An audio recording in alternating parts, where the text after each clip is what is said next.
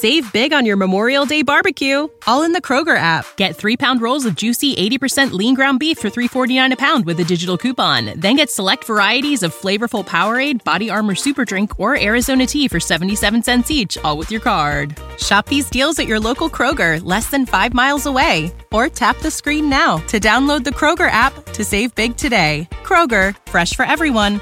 Prices and product availability subject to change. Restrictions apply. See site for details. This show is brought to you by The Makery, the podcast network for makers.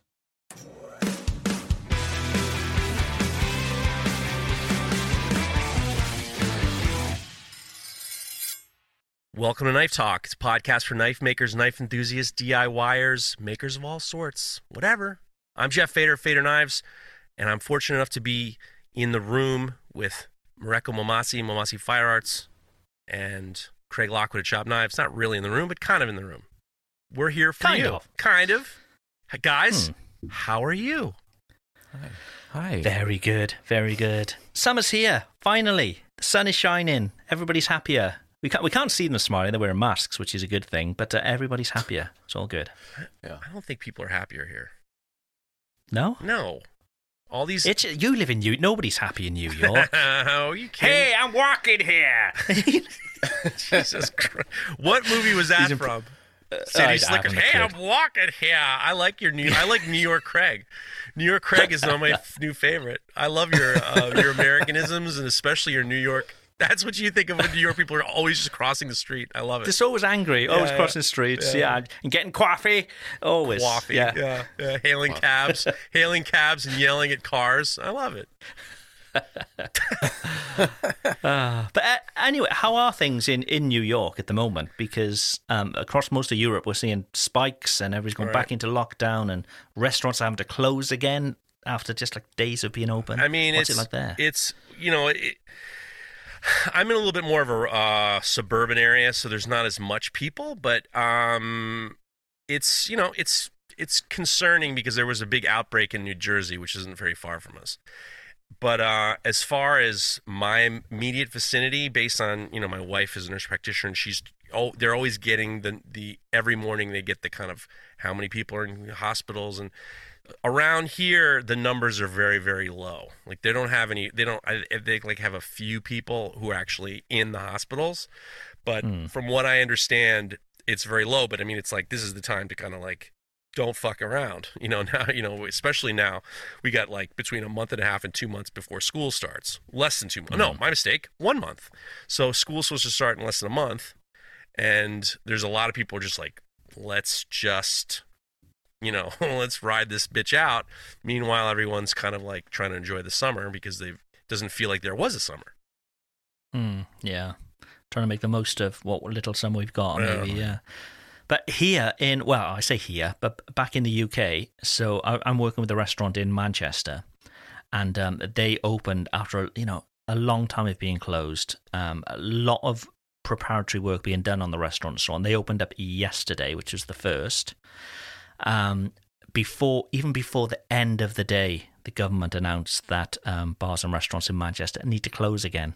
They didn't even have one full day of business. It's brutal. And obviously they'd spend a fortune, obviously, on, redesigning things so it would work, with the social distancing and so on. But to be told, even before the end of the day, that everything needs to go back in full lockdown, it's just...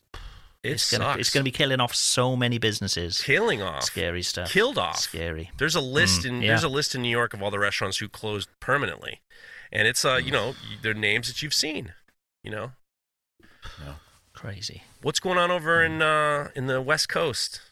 Yeah, at least around here, we've definitely been seeing spikes as well, and the number of cases, like the weekly tally, is more than it was before when we were locked down, and so I don't know if they're gonna start locking things down again. I don't know what the hell's happening, but I just don't understand why people can't make like a simple decision to wear a mask. Like it's not hard. Well, people don't want to be told what to do. Yeah. especially by their, governors and state representatives, and they don't want to be told. Nobody wants to be told what to do. Yeah, I saw this.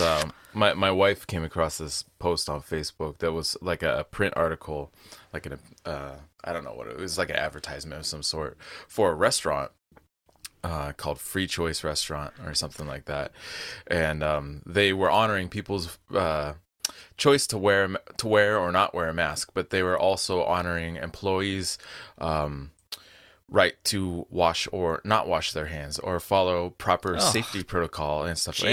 And it was a joke. It was a joke. And the idea is that the idea is that the reason we have these protocols in place and then we have these rules in place is to help protect the health of people we don't know. Right. And that's the same fucking thing with the masks. But people just can't seem to get past their own fucking see past their own noses and their own. I don't know. I just don't get it. Look, what are you gonna do? The worst part of it all is we've wasted too much time. That's the worst part. It's like that's the worst part. And I was a chef I know. His name's Mark Vetri. He's a pretty famous chef in Philly. Wrote an opinion piece in the Philadelphia Inquirer in regards to they've done. He said, if I knew now if I knew back in March what I knew now, I wouldn't have tried to reopen. And what he did it was like he got zero information from the mayor of Philly, got zero information, and he just said, I talked to doctors and I bought plexiglass screens. Every single one of my booths have plexiglass screens. I have safety protocols for all my cooks and all my waiters, and we have social distancing, and he's like, I've done everything I can to create a safe environment for our guests, and the goddamn city's not letting us do anything. And he's like, and he's like, no one's told us anything. They push back the dates.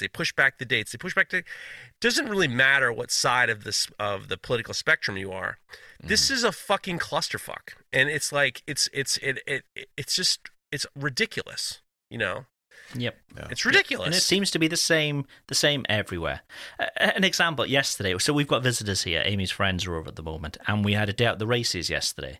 And obviously all outdoors, and, when you go in, everybody's wearing a mask when you go in through the entrance, which is quite right. But we were there with the babies, so we managed to find a space which was like 100 meters away from anybody else. This is a field. This is a racetrack, 100 meters away from everybody else.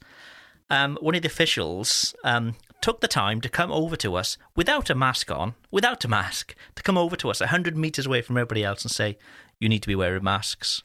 And we're just like, come on. So it's just like common sense, isn't it? Well, everybody needs to know that if you're around other people, for their own protection and for your protection, you wear a mask. Yeah. But, the funny thing is they started baseball. And I was thrilled. I don't have TV. We don't have cable, so we listen to the baseball. I listen to baseball. I love listening to baseball. It's so much more fun to me because you have to kind of like picture what's happening. These goddamn the Cardinals have an outbreak. The Marlins have an outbreak. They haven't been out for like 2 weeks, and they're already the Toronto Blue Jays aren't letting anybody come up there. I don't blame them. The whole thing's a fucking disaster. It's a disaster. It is ultimately. Doesn't really matter, like I said, doesn't matter what side of the political spectrum you are. Fucking thing sucks, and it's like, I'm irritated now because I'm doing this thing with the Peekskill Coffee House. We're trying to raise money because there's so many kids who are unable to do distance learning, and they don't have computers. Some of them don't have Wi-Fi in the house, or maybe there's too many kids in the house and there's not enough Wi-Fi to let them do Zoom classes. So we're and there's no.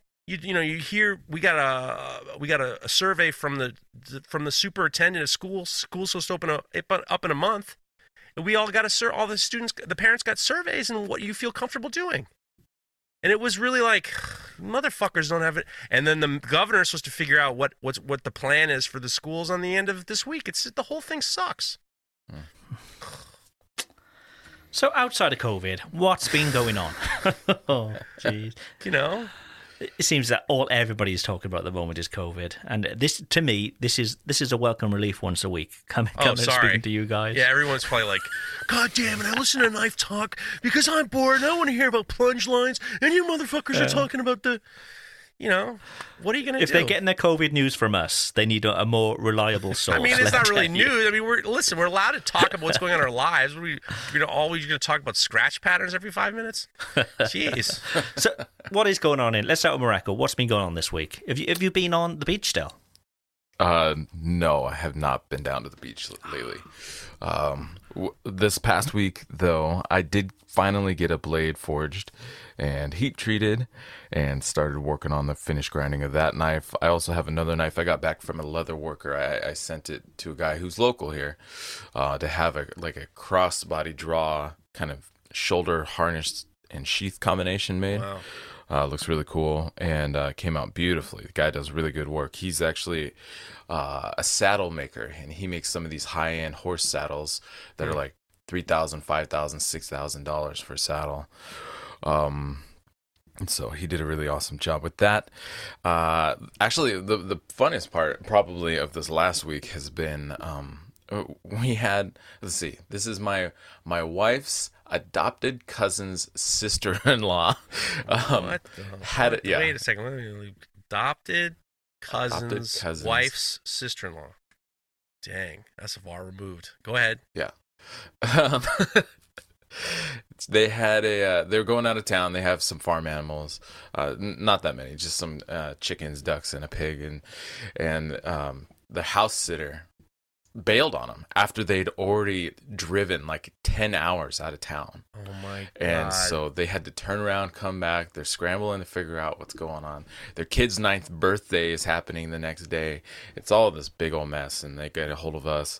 And so we've been helping out and taking care of the animals and stuff. And what's been really fun about it is my son has been coming along, because like where they live, I drive from my house, I go to their house, and I drive back past my house to go to work to where my shop's at.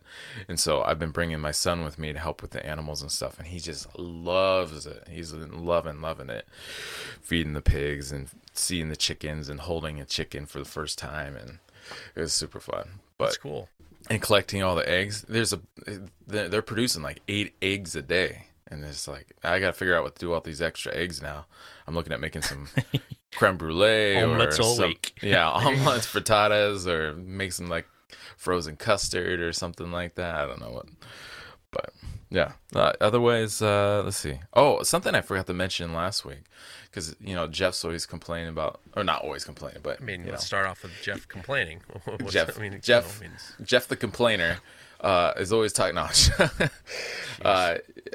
he's got people popping by the shop, and I had a little vagabond drop by named Salem Straub last week, and it was nice to see him. I hadn't seen him since Blade West actually, last October. And I didn't really get to see and hang out with him. And, we're hanging out outside of my shop, masked up and chatting. And he was swinging by because he picked up some new machinery down in Oregon. He was passing through Olympia on his way back up. So I'm a straight shot off the highway. So he just popped over.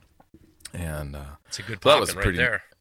Yeah, it was a great pop-in. No, and we talked knives, we talked patterns, we talked all this craziness going up. His son is actually, I think his son is only a few days younger than my son, so him and I are going through like the same stuff with our kids at the same time. Yeah. Other than that, that's what my week's been. Everybody wants to know, how is that stainless Damascus knife getting on? So the stainless knife is fine. I'm just waiting on the material for shoring up. I guess there's been a delay with the chain, I guess the supply chain going to Texas Ferry Supply. And again, it's, my customer is super flexible, and understands, everything that's going on in the world. They're not pissed off because they're not getting it right away. They understand shit's kind of fucked up right now. And so, but yeah, they've been super flexible, and I'm just waiting on that. I'm not trying to stress out about that right now. I got these other 2 knives that I'm working on that I need to get out anyways, so There you have I'll put this little audio file on hold then until we know it's finished. It's been waiting for a few weeks. Yeah. Oh, you have a drop? You got a drop. Okay, all right. Oh, man. Okay, I want to finish it there. Yeah, Just motivated me. yeah. Hallelujah. Jeff, what's been going on? Your sandwich knives, they've been going like hot sandwiches by the looks of things. It was great. The first week, we hit our numbers within the first day, and we just basically just backed off a hair, and then we kept it open for 2 weeks, and we're closing it down on Monday, and we went way past what we expected to make, which in terms of the volume of knives. So I'm super pumped about that, and I'm actually gonna go out and get some more wood from Tony's. Got the North Fork cherry I got to get from him, and I'm stabilizing that and drying it all out and stabilizing it, and I get the pattern sent out to be water jet cut, which I'm super psyched about, and that was really good and really great feedback, and I'm super pumped to do that. And then the blade patterns, if you don't mind, real quick, the blade pattern is pretty interesting because I feel like you have the offset serrated like you normally do, but then it's got like a sweeping curve out to the tip. Yeah, that's right. This was like a more interesting shape, and Trevor Kunk, the chef, is like I gave him some options in terms of the handle and the blade, and I was just like, let's just make this a little bit more interesting because this was not just a bread knife, and he used it and he loved it, so he was super pumped. And it's got like a straight in the by the heel, there's a little bit straighter, and then it just got a little bit more sweep. It's kind of interesting, so I'm psyched. Yeah, he's pumped. He used it for about a month and a half. And he loved it, so he's super pumped, and the reception's been really good, and so we're gonna slowly get working on that. And then my steak knives came in, so I'm working on a pile of steak knives as we speak. And then I got some cleavers out, which was fun, and it's just all systems go. I did. I interviewed Quentin Middleton on Monday, and he was saying to me. Talking to me about how important it is to kind of take time for your family. And he's like, money comes and goes, but you'll never get your time back. And I was like, you know what? You're right. I should take – my wife is on vacation this past week. So we took Thursday and we went to a lake. We swam in a lake, and that was fun. Nice. And we went on a hike, and we went to the lake, and then we just had a very relaxing day. I like a Thursday off. You go back to work on Friday, but then Saturday you still feel a little bit relaxed. So – It was really nice, real nice. I see you've been spritzing too. Oh, yeah. Fuck you, Craig Lockwood, because you got us down a bad rabbit hole. I say that with peace and love. Literally, after we podcasted last week, I had to go to the liquor store anyway to just kind of like get some things for the house, and I went to go to Dylan's wine store. My friend Steve Zwick owns it, and I look up and I'm looking around. I'm like, what the fuck? There's the Aperol. And I grabbed the bottle. It's not expensive. I got it. And I say, Steve, you got any Prosecco? And he's like, sure do, Jeff. And grabbed a bottle of Prosecco. And I came home. I said, hey, Hill, you're on vacation. I think we have a new beverage for this your vacation. God damn, that thing is tasty. Super tasty. Very tasty. The Aperol Spritz. Yep, super Moorish. Yeah, we did. And then everyone was popping in. I know Max Hollowell said you got to put it in a vodka tonic or a gin and tonic, and don't do this and do this. I had all these great ideas, so I actually ended up putting a little bit in a vodka tonic. That was pretty good too. So yeah, so you hijacked the beverage menu of the in the Fader household. Well, yeah, I've got more into it this week as well. It's refreshing. It's easy to drink. It's super Moorish. What is Moorish? Moorish. Well, you want more. Oh, I thought you meant you were like Muslim, African Muslims back in the day. I was like, what is going on? Look at you. Like crack. Crack is very Moorish, apparently. It's one of those things that Jesus. they want to go back to. What is wrong with you? Moorish. What the hell's the matter with you, Craig? I don't, it's hot in this room again. I'm contemplating taking my t-shirt off. Please do. Please do. Well, I mean, just turn the like camera Professor off. Chris sitting there. No one will ever know. Exactly. So what have you been up to? We bought a house. Jesus. Yay! We did. Yes. Yeah. I knew it was coming. The minute we saw the house, I knew it was coming. And we sort of negotiated a little bit, and we went back and signed on Friday after a couple of days of negotiating. So, yeah, so it's all good. So, by the looks of things, we won't be, with everything just moving super slow over here. Well, it does anyway, but, super, super slow. We won't be ready to sort of move until February. But I think what we're going to be doing is not move until maybe next spring and getting some work done on the house before we move in, kind of thing. So, yeah, it's really exciting, but it's just so much more work again. As you start to get settled in the house, you're like, okay, we're coming to a point now where it's comfortable, we can relax a bit more. Then we stumble across this other house, and you like it's trouble. Good. It's all good. It's we didn't go looking for it as such. That's right. It just sort of stumbled across us. No one looks for trouble. And it's maybe they do. And it's the dream house. It's the house that we live in for the rest of our lives. So yeah, we'd be fools not to have gone for it, So very exciting. So yeah, so it's been a busy week of negotiating with that, and we've had visitors over this week, and yeah, it's been a fun week, but it's been blistering hot. It was showing 45 degrees Celsius on the external temperature thing we have in the village here the other day, and it's just the streets are empty. It's just too hot everywhere. But yeah, we can't complain. It's all good. Holy shit! 45. Knife-wise, I just did the conversion. 45 is 113 What? Fahrenheit. Yes. Yeah. Holy yeah. shit! That's terrible. It's been like on the sun. It's been like on Arizona the sun. status.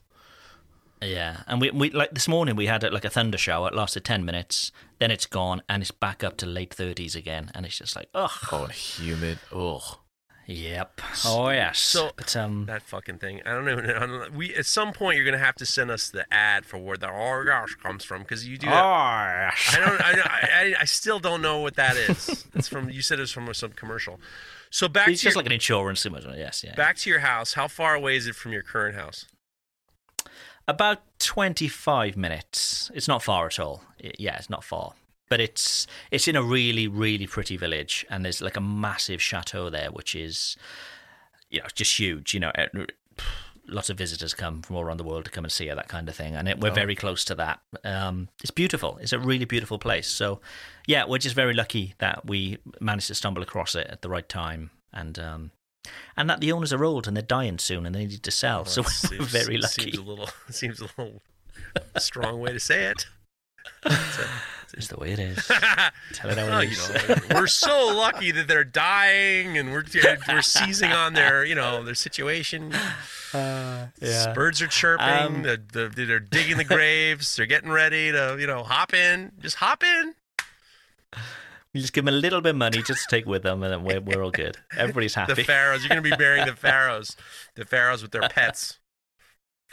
But there is an old forge on site at the moment. It's ancient, super old, which is going to be my knife studio there. So that's probably the most work in the whole house to be done. It will be the workshop. Is it? But it's nice. Below ground? It's bigger. It's probably. It's what? Sorry. Is it below ground? It's not below ground, but it's in like a really old barn, so it's got the earth floor still. It's probably twice the size of my current knife sort of workshop here. So it's going to be nice to have all that extra room. But I'm going to keep the just the earth floor. And it's going to be nice. I think it's going to be lovely, and it's sort of separate from the house, so it's not going to be in the main building. But still linked. It's going to be lovely, and I'm going to have the podcasting studio separate again. It's going to be nice to have everything all in their own little space.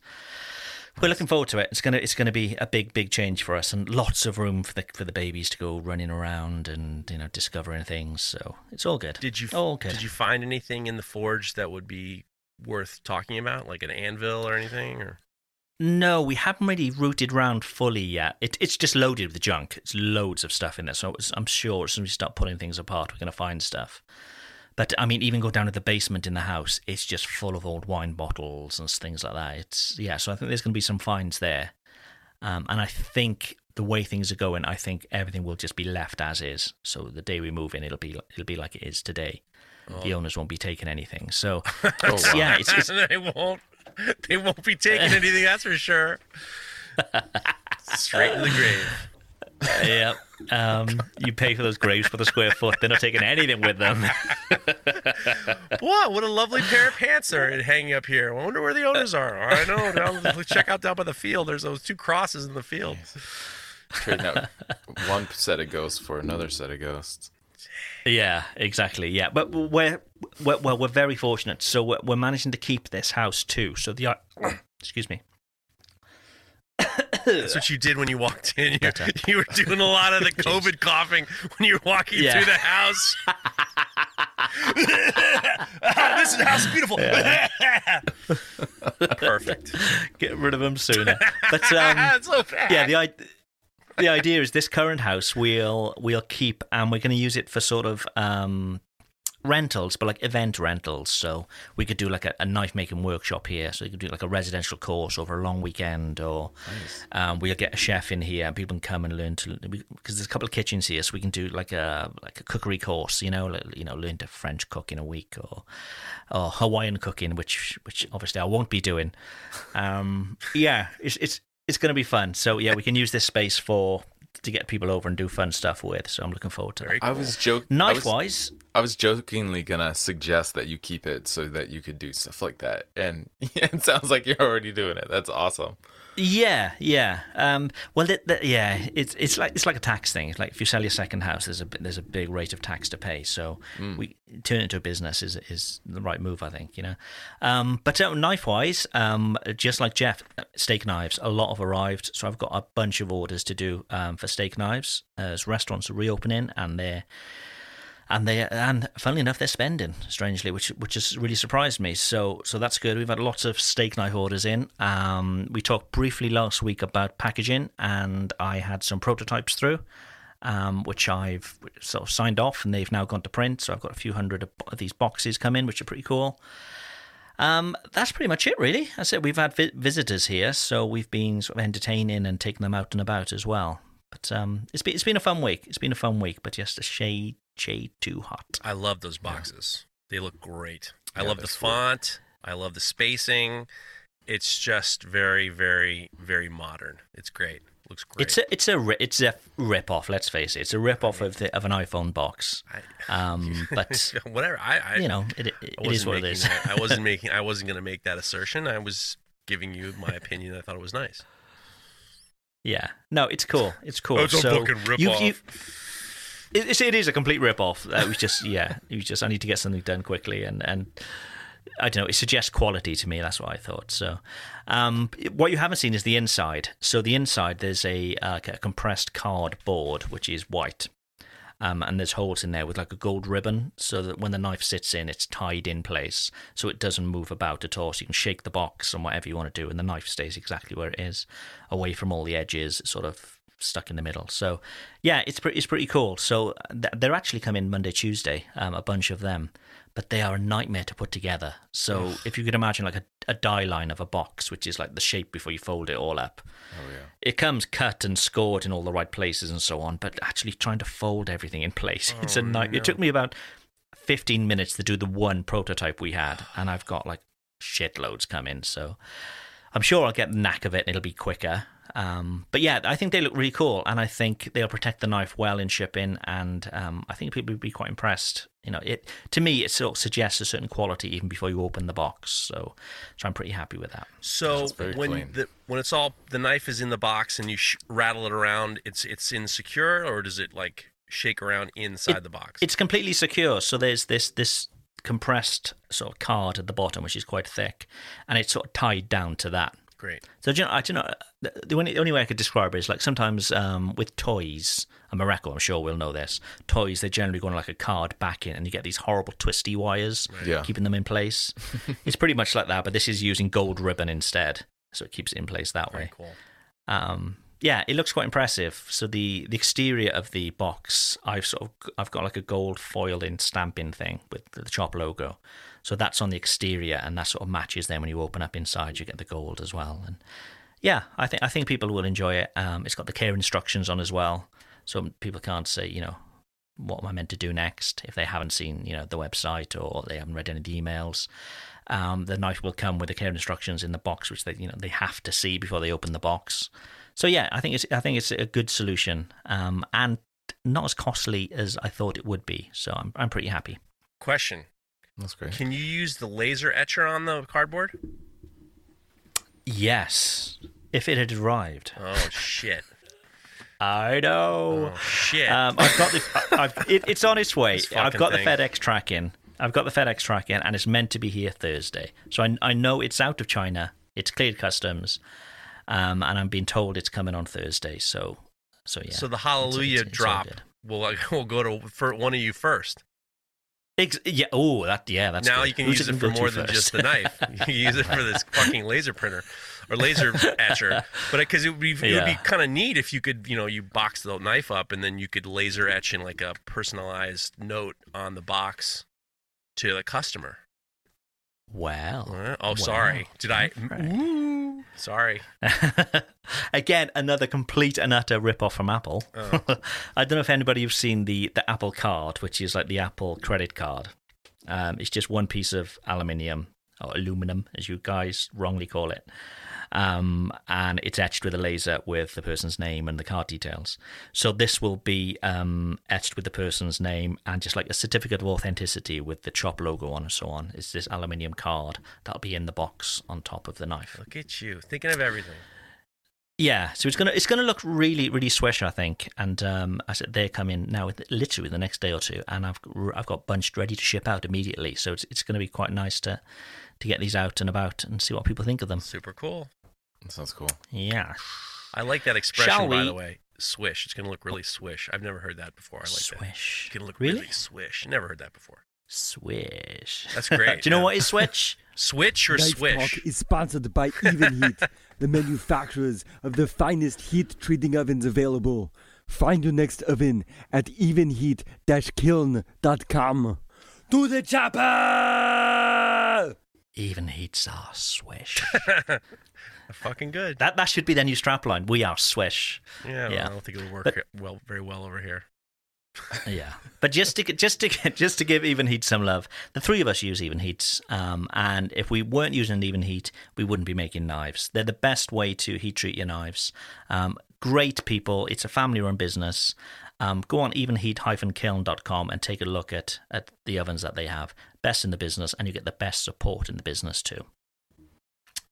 So let's get to it. Let's get some questions in. Hey, man, can I ask you a question?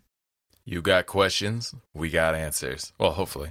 This is part of the show where you ask That was questions. confident. Kinda. This is where you ask your questions about knives and relationships, children, whatever. This first one is from James Lang. He says, you see people hacking into branches and 2x4s to test camp knives and choppers, but what are some appropriate tests for chef's knives to test edge retention? What do you guys do? Retention. That's a bit more difficult than like a slice test, isn't it? I don't do anything for retention. I don't repeatedly do the same thing over and over to see how long the edge will sort of retain its sharpness. Sure. But I do test the geometry, and the best way I find with that is with carrots. And again, we've talked about this before. I find them very, very sort of fibrous. And if your geometry isn't good or it's off on one side, you'll see that if you're cutting through trying to slice through, lengthways through a carrot, because it's so fibrous that the knife will go where it wants to go. Yeah. And I find if those aren't straight, that's normally a good sign that something's not right. But I don't do anything with regards to retention. I don't repeatedly do stuff, then test again, really, no. You got anything, Jeff? Jeff, what about you? I mean, I think I have a couple of mine that I just use a lot, and then it gives me an idea of how long it takes. I had one of my stainless steel knives that I used for 7 or 8 months, and I didn't sharpen it. I just gave it a lick on I've been really liking these ceramic honing rods. They've been one of those things. I think Tim Music from JB Prince mentioned to me originally, and then I know you had talked about it before. And they're just for a quick lick, they are awesome. So I used what I had, and I didn't sharpen it for, I guess, 7 to 8 months, and I was having fine performance. I mean, I'm not a professional. I'm not, breaking down, boxes and boxes of potatoes, but I think it's the same thing. And the other thing is I'll stand behind my work. So if I have a customer who is, once in a while, they don't want to, send it in for sharpening, I'll send it in. I'll take care of it and sharpen it for you and send it back. I don't know. All these the cutting tests and all these chopping tests are great. I mean, they show you a lot of stuff, but for some reason, when I see people cutting paper tubes, I'm like, oh, I guess we're having paper tubes for dinner. I don't. It's I saw that comment on Jared's post. It's like, it's like you gotta cook. You gotta cook and then see what you work. Some people cook different things, so it's, I agree. Yeah. In the ABS, they do they, as part of the Journeyman and Master Smith test, they do the 1-inch hemp rope test to see how keen the edge is and if it can cut the rope. And cutting hemp or sisal rope, an actual natural sisal rope, you'll see sisal rope out there that's sold as sisal, but it's actually synthetic. It's not the same material. Sisal is a very similar, very hard, a very hard material, similar to hemp rope. But cutting, getting a piece of 1/2 inch should be pretty easy to acquire from like a hardware store or something like that. Yeah, I got my 1-inch stuff offline. But cutting through that, it's such a tough fibrous material that it has kind of been a standard for testing edge retention, since like the 60s. But you don't really see people doing a lot of videos around it because it's not very glamorous or sexy or like, I don't know, not very boom and entertaining in your face. But just for your own information, it is a great way to get that kind of feedback, because the cutting action is similar to what you would be doing in a kitchen, but you're cutting on something that is very, I guess, really harsh. And I don't know. It's hard because it's not something that you're not going to be cooking hemp rope or anything like that. No rope but soup. It is a comparable standard. Yeah, hemp rope soup. It is a standard by which other knives are compared on a spectrum, which other knives are compared in regards to edge retention.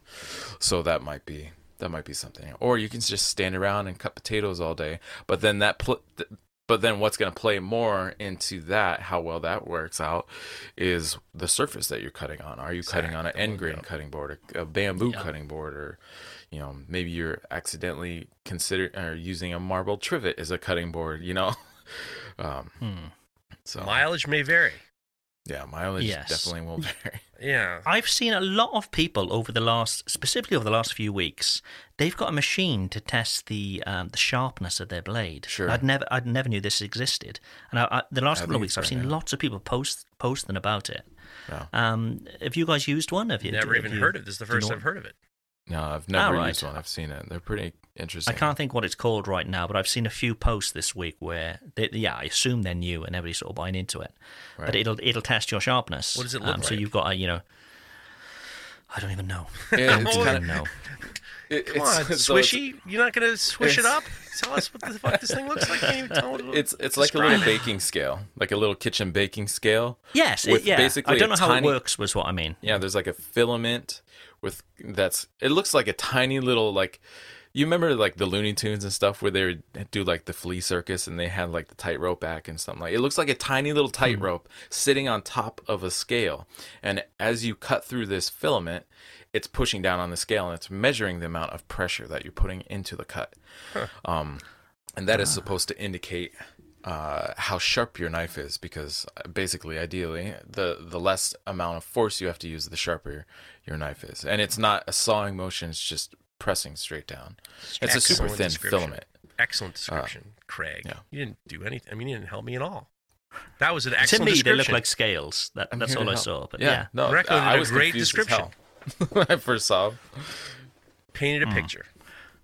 But that would be nice. I mean, we're all, everybody, not everybody, but we test for hardness and we have this standard that we're trying to reach to and all the rest of it. But yeah, when it comes to sharpness, it's just can I shave my arm with it? That's what some people ask. And it'd be nice to have a number, well, this is, 80 on the S scale or whatever it may be. That'd be quite cool. Sure. Yeah, it would definitely be helpful. That's for sure. Yeah. There's something else that, are you guys familiar with Knife Steel Nerds, Laren Thompson? Or Yes, Thomas? yeah. They go deep. Yeah, so he has a test on there that is also kind of a standard scientific, it's used in the scientific community called a Katra test. And what is testing is cutting or edge retention on cutting tools. And so what it is, it's this card stock, and it's got some sort of silica in it, and it's very it's the same kind of stock they use for every single test. The idea is that you can't sit there and cut forever, so they kind of expedite the process with having that silica in that paper cardstock, and they stack these up, and then they just cut through, and they keep cutting, and they have kind of I don't remember the exact number, but they have a number that when it becomes kind of the resistance of the cut reaches that number, they're like, okay, it's quote unquote dull, and then they go back in and they do like micrograph photographs of the edge and how it's changed through all the different cuts and stuff like that. I don't know if Katra testing one is very practical for custom knife makers, or two is a service that's offered by anybody. But that's something to look into. Go check out Knife Steel Nerds, and also actually just a really quick shout out to Laren. He did just publish a book around knife making metallurgy. That looks really interesting. I'd be interested in getting a hold of it. I think it's something like $30 or something, but it's it looks like it's a really great reference book. I just received mine. It's called Knife Engineering. Perfect. And I sent him a There you nice go. message. You could choke a horse with this book. It's a lot of information. This is a thick book. Sure. And I sent him a nice message, and he and I talked. He's like, well, maybe we could I could come on to Knife Talk. And I said, well, we'll work it out. He would be great. He's been wanting to come I on think for a he'd be while. great. He's a smart guy. It's a awesome book. A ton of people bought it. And for sure, unfortunately, he can't sell it direct. It would be nice if he could sell it direct, but he can't. Right. So you know where to go to get Yeah. Knife Engineering by Dr. Laren. Last name is Thomas. Thomas. By Dr. He- Laren he's- he- Thomas. He's the son of legendary Devin Thomas, who's a mastersmith, ABS mastersmith, chef's knife maker, who's been the lead with Bob Kramer and Murray Carter for the last 15, 20 years. And he's also a Damascus manufacturer as well. There you go. Devin Thomas Damascus. So Go get yourself Knife Let's Engineering. get him on. All over the place. well, and Yeah, let's get him on. Open invite, and we Yeah. can take any sort of heat treating or Damascus questions, and give Mareko a break for the week, because generally he answers all these questions for us. well, and he would probably have more accurate scientific information, because I'm partially just armchairing too from my own experience and stuff I've heard. But from what I've heard about the book, it's very the information is very accessible. From a lot of the reviews I've been seeing, especially Laren posting up and stuff like that. So I'm very interested in checking out that book. We'll have to have him on. Nice, yeah. Okay, next one from Kane Knight. Guys, I'm about to make the leap into purchasing an even heat, so I can start working with stainless steel. He says, as a hobbyist maker new to using a kiln and working with stainless stock removal, what do you suggest as a starter steel? Can you suggest a few steels that can be forgiven in terms of grinding and heat treat for a beginner? Love the podcast. Keep doing 2-hour shows. Jeez, anything else, sir? God. I know. I mean, Can you suggest Yeah. a few steels for us? Yeah. Can you do 2 hours a I week? want you to cook this. I want you to cook that. Jesus Christ. I'm going to send you a fucking Patreon bill, Kane Knight. Jesus. You get the extra. We did actually answer this question in a roundabout way last week. Somebody else asked stainless for beginners. What stainless would you suggest? We did actually do it last week. Well, but, we can do it again. Yeah, I mean, I think that the problem is with a lot of knife makers or who are starting out, they get nervous about, all steels have recipes. And you learn a recipe and then you get good at it and see what works and see what doesn't work. I don't think anybody really wants to fuck around with like, I had a problem with this, I had a problem with that. So I think that all steels are not super difficult to heat treat, but you have to get comfortable with them. I think that I know a lot of people have problems heat treating 52100, and I got a recipe from, I think it was Jonathan Porter, and I've had only good experiences with it. And I think that I've had really bad experiences with AEBL.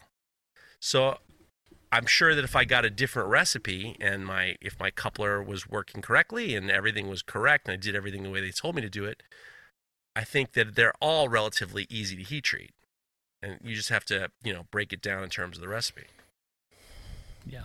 And consistency. Keep doing the same thing. So if something does go wrong, you can narrow down. If you change something, you can narrow down to what that was. Yeah. I'd pick up Laren's book, Dr. Laren, and get his book, Knife Engineering, and see what he has to say.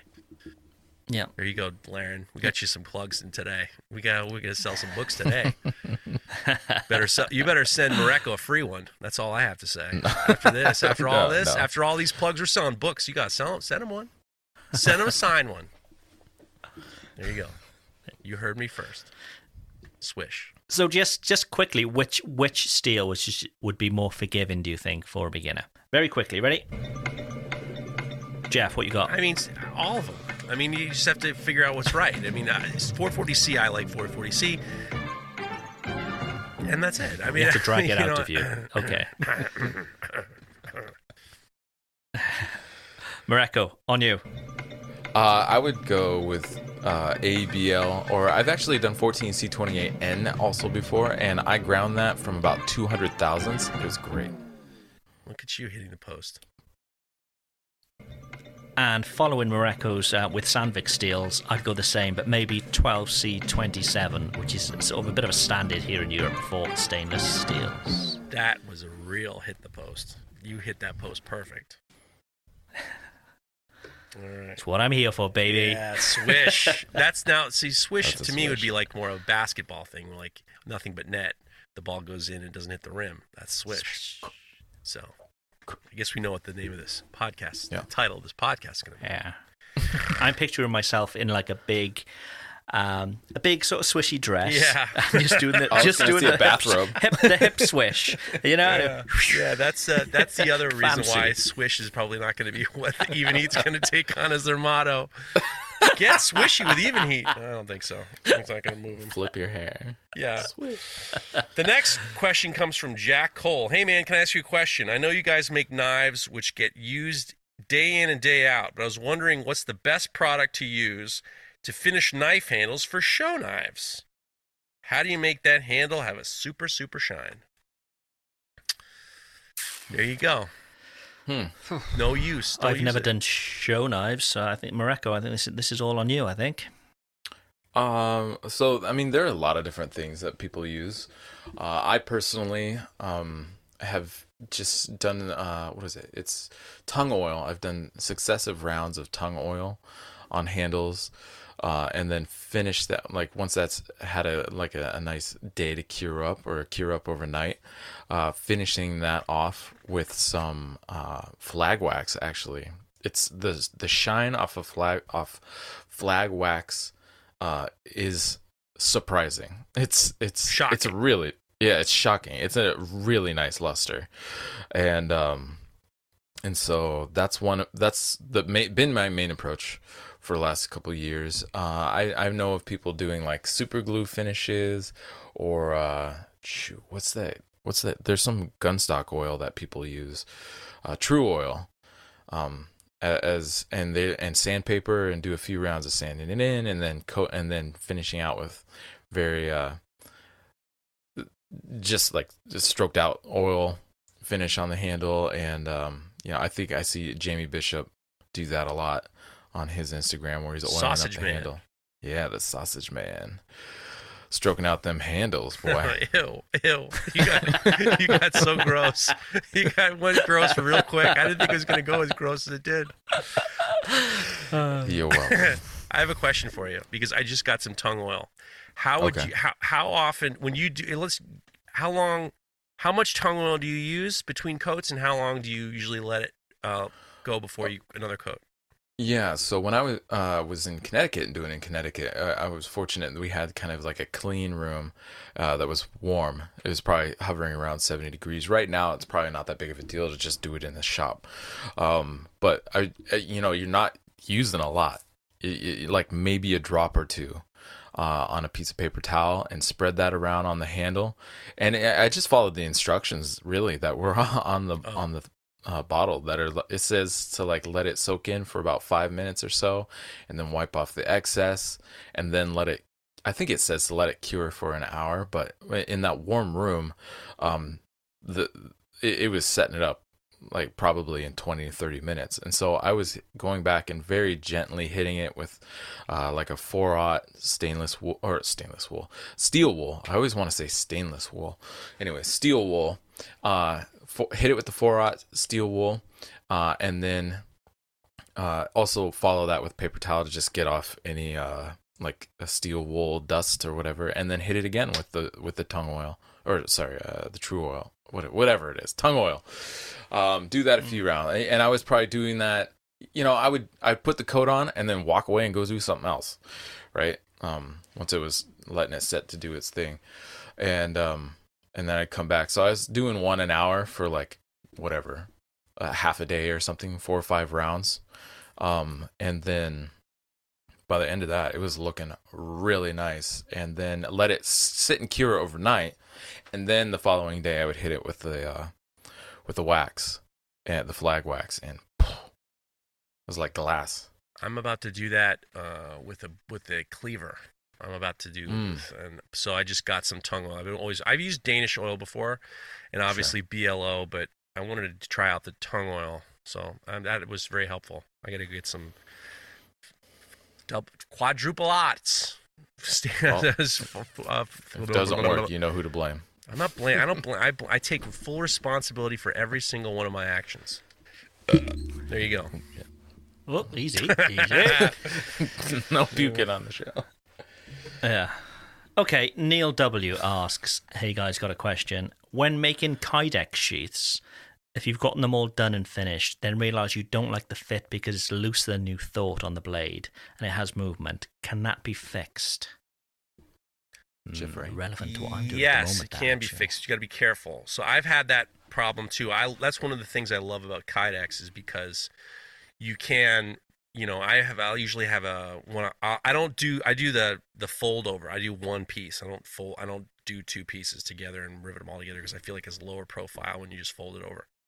Sometimes you don't get the edge or the retention of the Kydex because usually there's something not catching. Usually what happens is if you have a knuckle guard or you have the heel of the knife, that's what kind of, the Kydex forms around that, and then you're kind of like popping it through, and that's how you get that kind of clicking sound.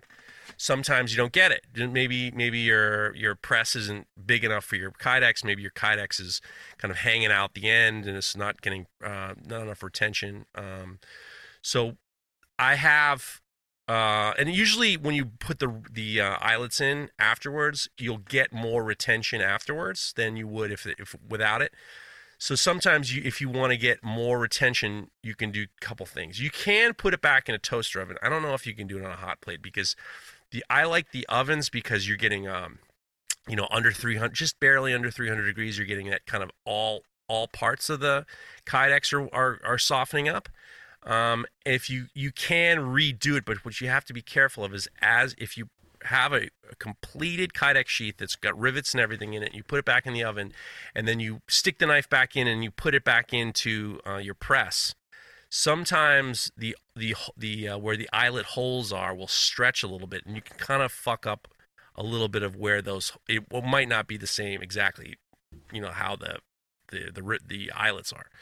So you can, but I mean, if you want a really, really nice one, like what Andreas Kalani does or Jeremy from Simple Little Life does, they do beautiful Kydex sheets, like super, super high definition, and they're just like super tight. And when they click in, they're monsters.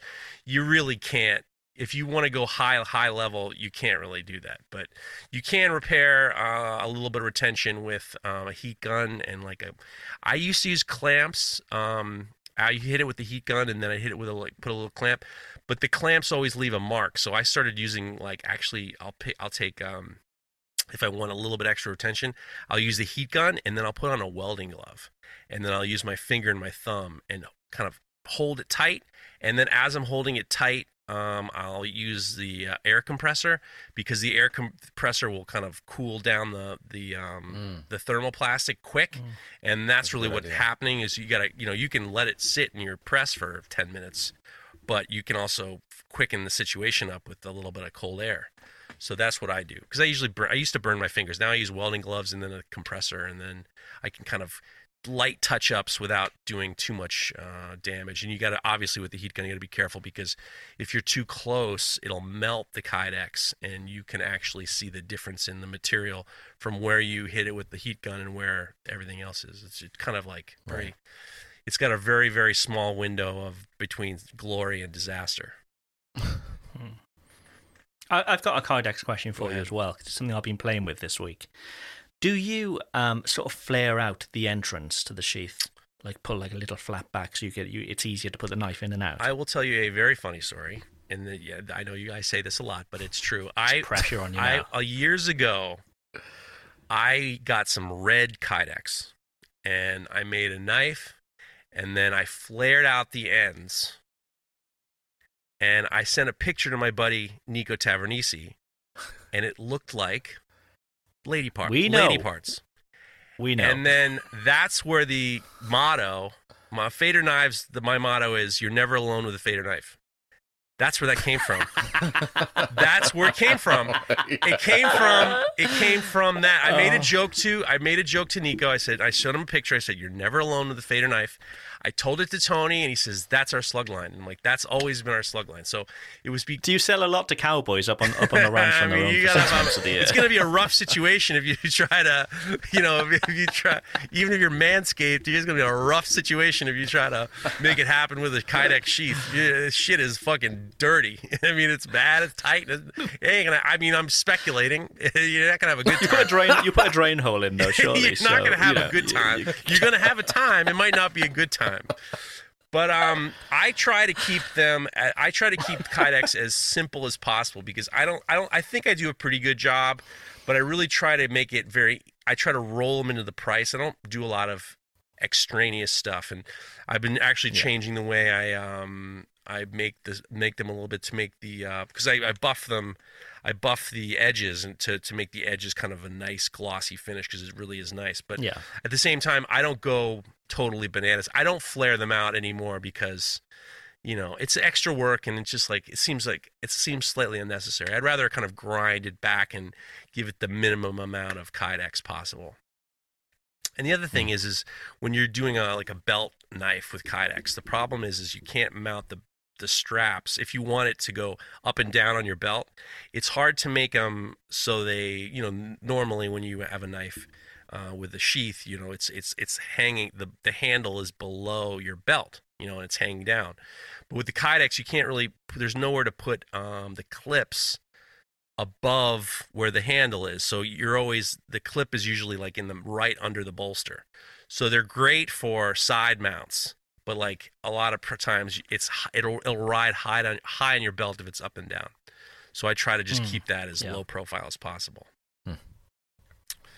Gotcha. There you go. All right. Okay. Never alone with a Fader knife. True story. Never alone. This next one is from Clement Linder. He says, I have a question for the Smasher. What changed in your heat treat since you got a hardness tester?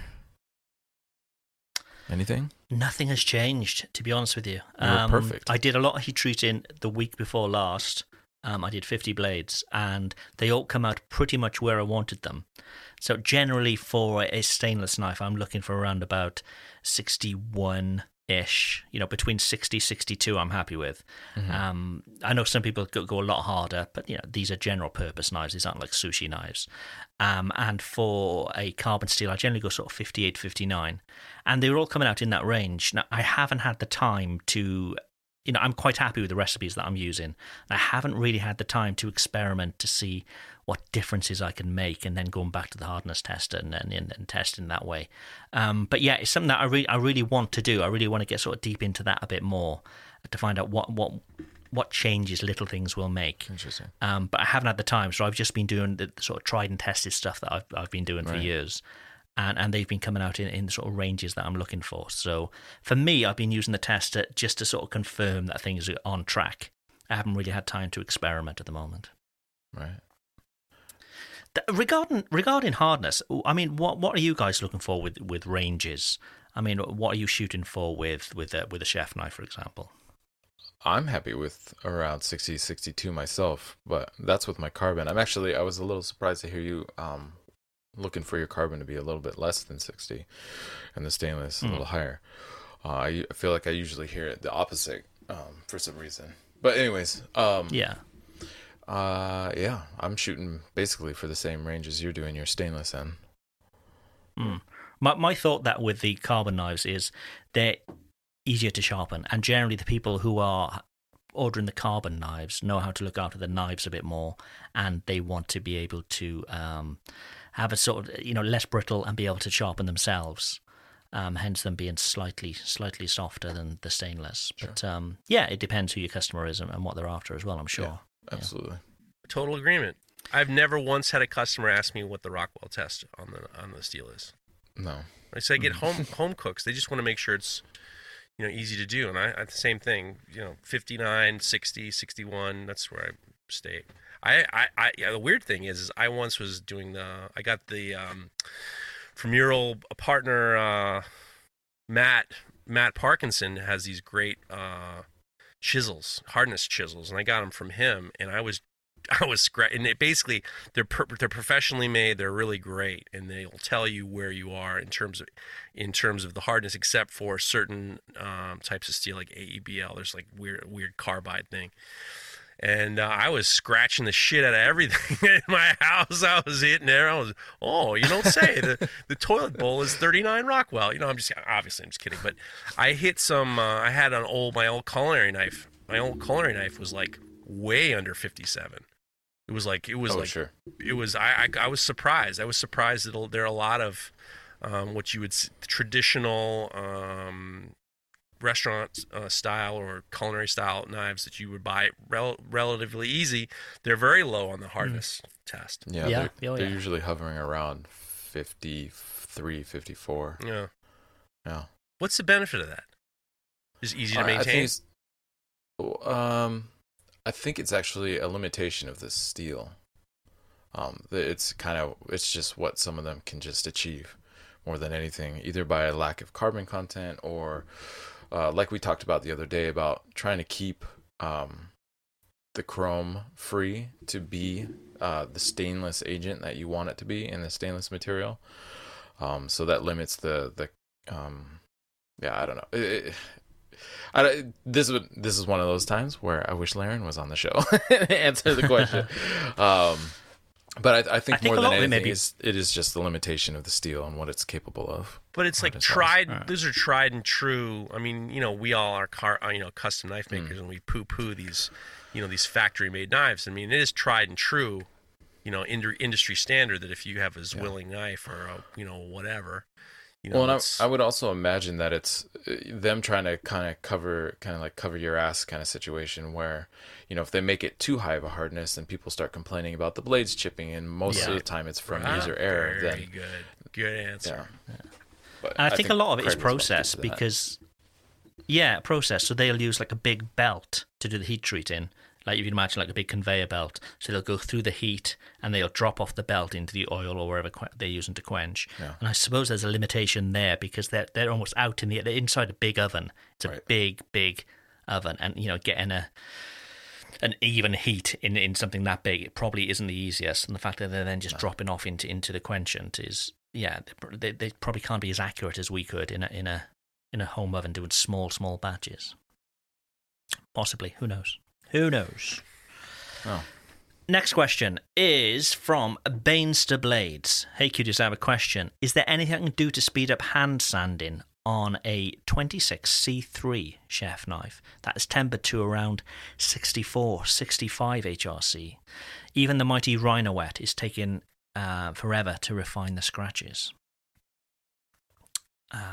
I think he's just said exactly what we use. I mean, we use Rhino-Wet for all our hand sanding. I don't think there's anything better. I couldn't say, use X instead, because I find that Rhino-Wet it's fast, it works fast, it saves me money, and it does the job.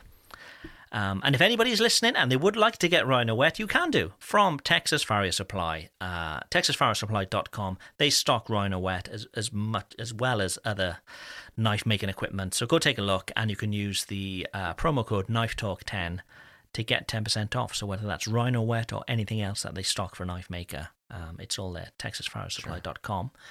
But what about you guys?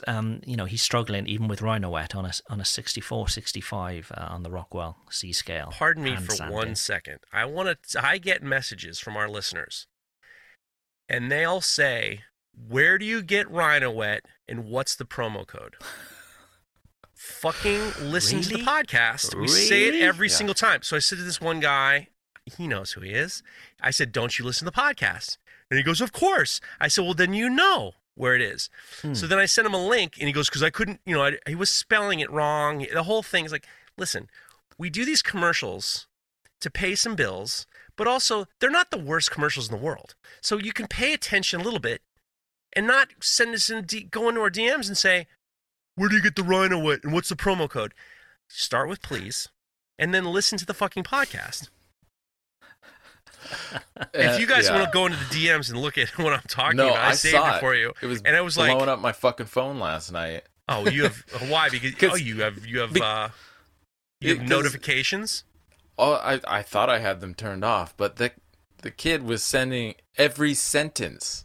He was sending as a message instead of writing a full thought and sending the whole fucking thing. Don't kill him. Hi, return. I don't know how to spell the fucking promo code. Return. What is it? Return. I'm sorry. I should have known that. Return. Yes, I listened to the podcast. It's like every 5 seconds. I was like, and I was trying to do shit on my own phone, and hilarious. So this poor kid got you all flustered. Yeah, I blocked him. You blocked him. That's classic what you get. move. That is the Mareko Momasi move. I was like, I don't need this kid in my life. Sorry, bud. Did you block him from Knife Talk? No, I didn't actually block him, but I was fucking tempted. I swear to God. And it's shit like that'll get your ass torched. Quick I'm sorry. temper, the quick temper, and the quick. If you want to talk about tempering, that is tempering. Yeah, the quick temper right there. Oh man, that's funny. So how do you get to? I think that for me, and this is something I had to learn when I had employees and interns, was you need to get the steel ready for hand sanding. And I think that if when we talk about hand sanding, what you're doing is it's the peaks and the valleys, and you're trying to take off as much of the peaks because the valleys are where the satin finish looks. You want the satin finish so you don't have to see those scratches going from the spine to the edge. So you have to prepare the material. You have to prepare the steel for hand sanding, and you have to think about it like that. Otherwise, you're just going to be manually taking the peaks off, and you shouldn't be doing that. So a lot of people don't have disc grinders, and I think that they do a great job because you're slowly taking down the grits to the point where you're taking off the peaks so you can so it's easier to get to the valleys by hand sanding. Some people use a disc sander. That's what I use. I use a disc sander. I love it, and I get it down to the point where I can get a hand sanded blade done under an hour. Under an hour, no problem. Nice. We got a lot of messages in regards to some people have started to use, and I think it's because Jay Nielsen was on. You had interviewed Jay Nielsen a while ago, and he said that some people use a palm sander. A palm sander will take off those peaks as well. So give that a whirl. But I mean, you have to. I think it's the mental attitude of, all right, I finished grinding, now I got to hand sand. You have to prepare the blades for hand sanding to make it easier on yourself. I think that's 100% right. I mean, you get it's knife making is hard enough as it is. You know, every step you're taking should help prepare for the next step to just be just a little bit easier. Right. And I know some people who jump off the grinder as early as like 120, and I know that it sometimes can be hard taking the machine finish up to higher grits, like, you know, even 400 or 600. But the higher you can take it, the easier I found in my experience also that the hand sanding will be. And also something I've said a couple times on the podcast, but when I get to my hand sanding, you know, I can see somebody getting like really not liking hand sanding, and so they're just like they're bearing down with as much pressure as they possibly can because they're hoping that, you know, more pressure is going to help it go faster. But I've found that actually starting with a light touch and not crushing through that abrasive immediately, starting with a light touch and just gently dragging it back and forth, and then as it doesn't seem to be cutting as well, then applying more and more pressure until I'm finishing with a lot of pressure and there's basically nothing left on that. If you've just tuned in, Mareko's talking about hand sanding, by the way. Swish. Oh, did I cut out? Oh, yeah. Does it sound sexual? I mean, I didn't think it was. But I mean, Straight obviously, So I get my on. stick. I was waiting for you to get to right. the lubricant bit. You know, when you add oil, I was waiting. Easy does it. No, I didn't think it, but I'm now dry Craig's all got me day. there. Swish. Oh, Jesus. So basically what we're saying is preparation before you get to the hand sanding. Easy way to prepare is by using good belts. We all use belts from Combat Abrasives. Absolutely. Combat Abrasives make the world's best abrasive belts for knife makers. Available in any size and at unbelievable prices. Go take a look at combatabrasives.com and get 15% off with the promo code KNIFETALK15. Do it now! And we always talk about using combat abrasive belts, but they do lots of abrasives, like sheets as well. So if you've got a disc sander and you need sheets to put on there, they'll actually sell the discs as well. So go take a look, combatabrasives.com, and use KnifeTalk15 for 15% off. Can I just add quick? I'm sorry. I'm going to add one little quick thing to the disc sander, to the palm sander situation. There are two different types of palm sanders. There's one where you have two clips, you know, one at the front, one at the back, and you cut your paper into 4 pieces, and then you kind of clip them in, and that usually has a very kind of squishy backing. There's also something called a DSA. It's an orbital sander. A lot of times you'll get a DSA. Is that right? I don't know. It's an orbital sander where the pad actually spins too.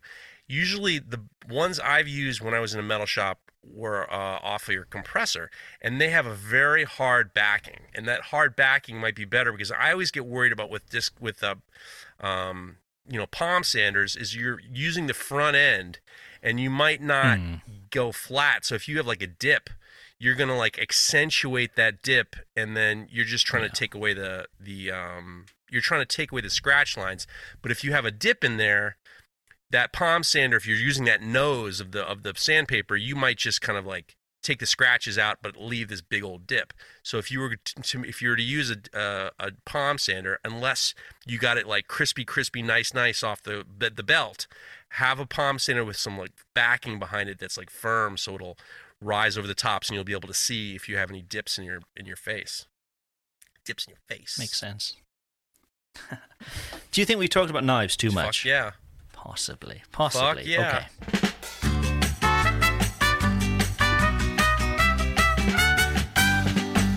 It's like food for your ears.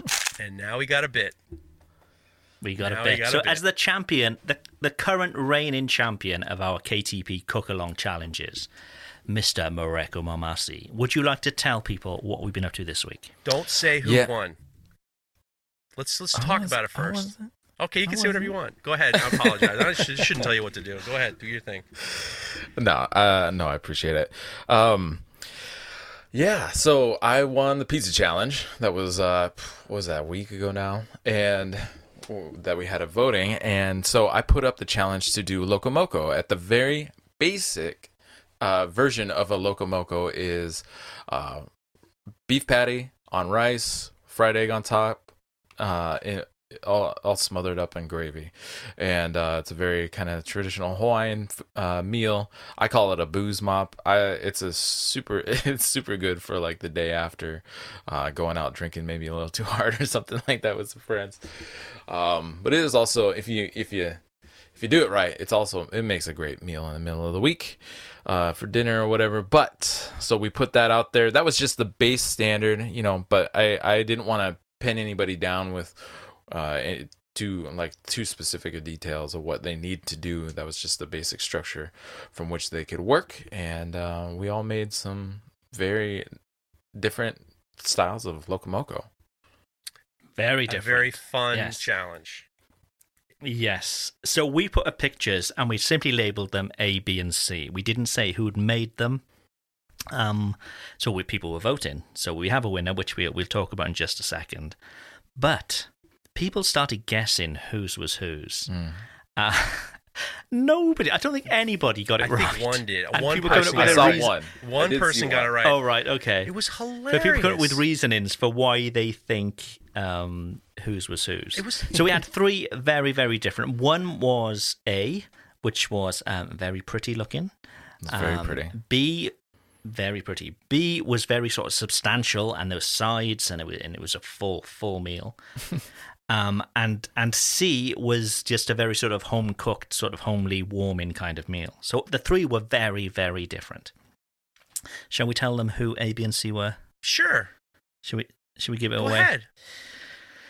If you were A, please step forward now. You all fucked up. It was me. You listeners are some of you are so stupid. It's just shocking to me. It's like you. Why is it shocking? I give them a higher opinion of themselves than they expect. But it was like the DMs I was getting. Oh yeah, well, somebody called me the honey badger. I don't know what the fuck was going on, but it's like, and it was hilarious to see. I've lived in Hawaii all my life, and blah blah blah. Get the fuck out of here. We had a good time. You guys made it a little bit. You guys are some of your listeners. You think you know us, and I So appreciate Jeff's it. was A, which was very pretty looking. Talk us through All right. your dish, Jeff. No, let's just stop it. You guys have said pretty a lot, and a lot of people have said pretty. It has to be appetizing. Obviously, I'm not going to make 1,000 of them and put them in the mail for people to try. So you have to make it look appetizing, and I went for whatever we had in the house. So whatever we had in the house, I just gotten. Mike Nye sent me some Carolina Gold. Carolina Gold rice for my prepare me for my interview with Quentin Middleton. I have that, and I had some veggie burgers. So I made a Loco Moco with veggie burgers. I sautéed up the beautiful Gardein veggie burgers. Are delicious, and I sautéed them up, and then I sauced it up, and then I made a perfectly sunny side fried egg and threw it on top. Tossed on some parsley, and then my wife was just like, "Hey, we got a couple nasturtiums that are about to die. Why don't you throw them on there?" I'm like, "Okay, there you go." Boom, very floral. But you guys with the pretty, it's like it's got to be appetizing. That's kind of. No, I'm sure it was. Yeah. It was delicious. Maracos it was so quiet. We'll discuss the winner in a second. Maracos was B. So that was the one on the blue plate with all the sides as well. Yeah. Talk us through your dish, Mareko. So I kind of tried to go more traditional with just a little extras on the side, but I did a bed of white rice, and then in my experience eating Loco Moco, it's easy to not have enough gravy, so I put a little bit of gravy on top of the rice, and then I put the beef patty on top, and then I put a little bit of gravy again.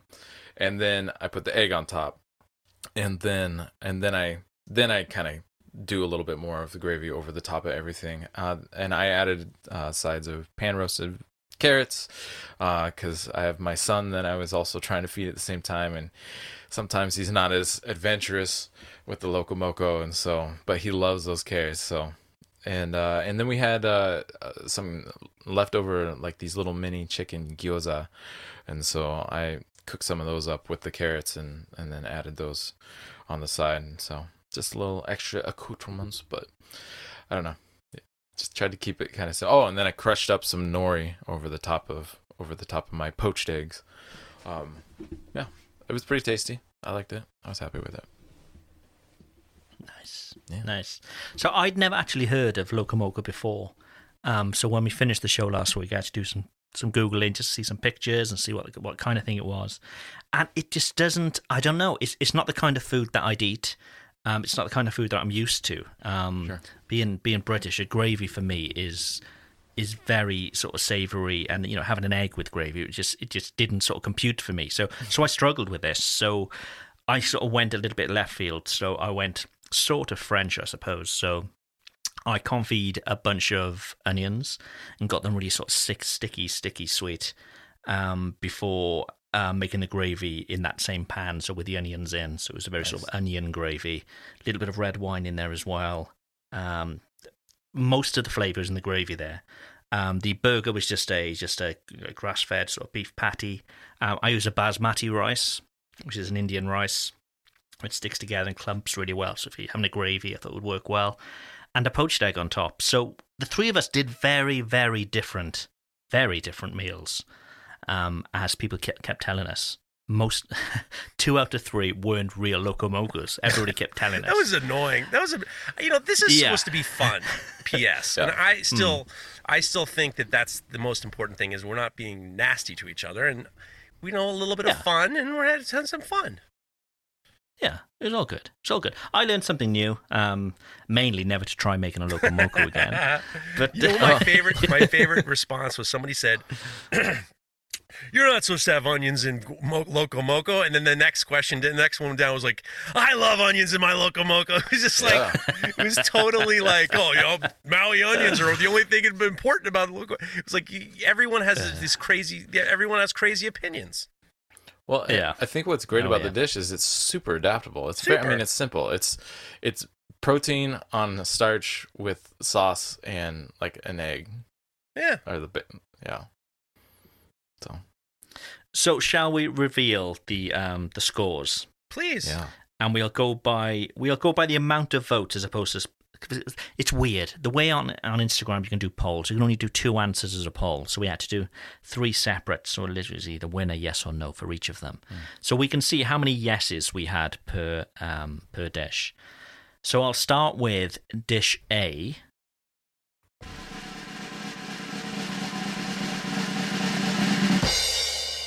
$280 yeses. Remember, dish A, we've already said, is Jeff's. Really pretty plate, very pretty. Fucking pretty. The prettiest. Which was Jeff's. 280 yeses. B, which was Morocco's, had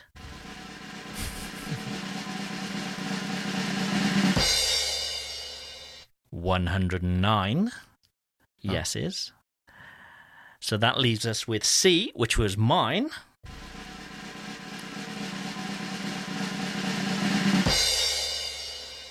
In last place with 93. So Jeffrey is our new champion. Jeff came first, then Morocco, then myself. Well done, Jeff. It was a really good looking plate, actually. It looked I very, just very wanted to tasty. keep it as simple as possible, and I wanted it. I in my mind, I thought a lot of people don't know what it's supposed to look like, and I made it back in like 2002 or something like that after reading a New York Times thing about it, and I just wanted it to look like I thought if we're not going to put descriptions, I wanted to kind of be able to see all the different ingredients. So I kind of went with like the proportions of everything to kind of be similar. And I appreciate it, guys.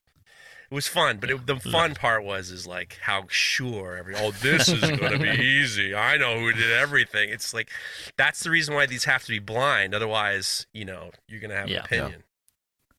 But nobody jumped in with their own version. Everybody's telling us what they think, but there nobody was a sent couple pictures people, of their own. When people did really? All right, I didn't see any. People did the KTP knife cook along. I reposted there. I think there's a few guys made some Loco Moco.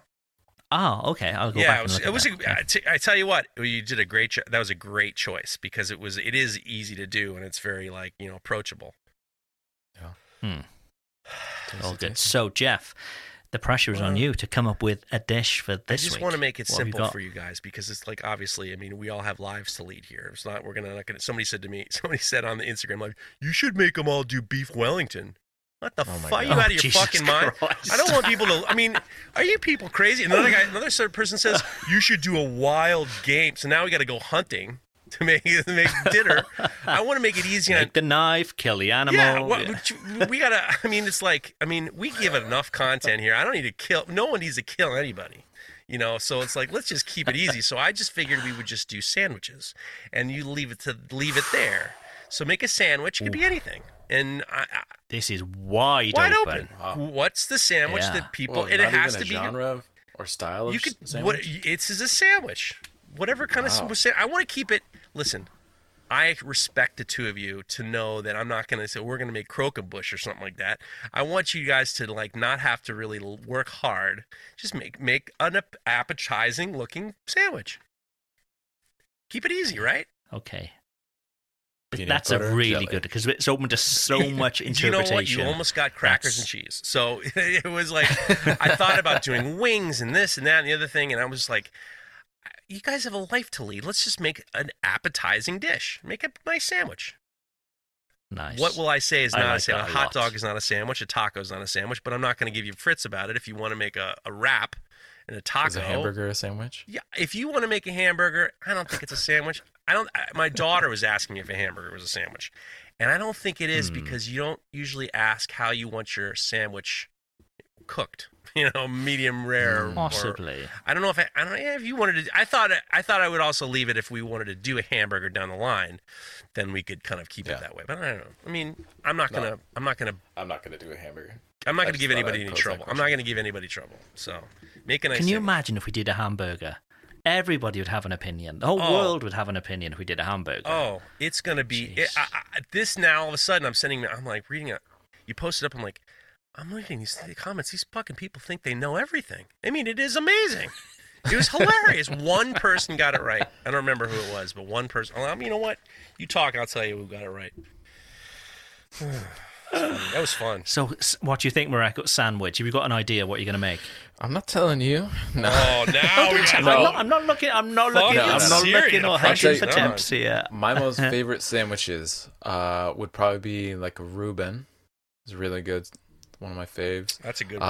A banh mi, like a pork yeah. banh mi. Banh mi's good. Yeah. Mm-hmm. Philly. I haven't had a good cheesesteak in a long time. Cheesesteak That's a good. sandwich. Cheesesteak's a good one. This is going to be a good That's one. a good This is one. going to be so good this week. And again, we want people to sort of join in and send, their versions of what a sandwich this The week. only So yeah, I'm sure we'll see massive variations. The only person who got it right was Gerald Edwards. Gerald Edwards said B for Mareko, A for Jeff, and C for Craig. He's the only one. Everybody else was. I want to read a funny one. Some of these are so hilarious. Which one is I will say, when I was doing my Loco Moco, I was keeping in mind, I got from high authority from our friend Neil Kamimura that traditional Loco Moco is made with McCormick seasoning packs. And we actually have the McCormick's brown gravy.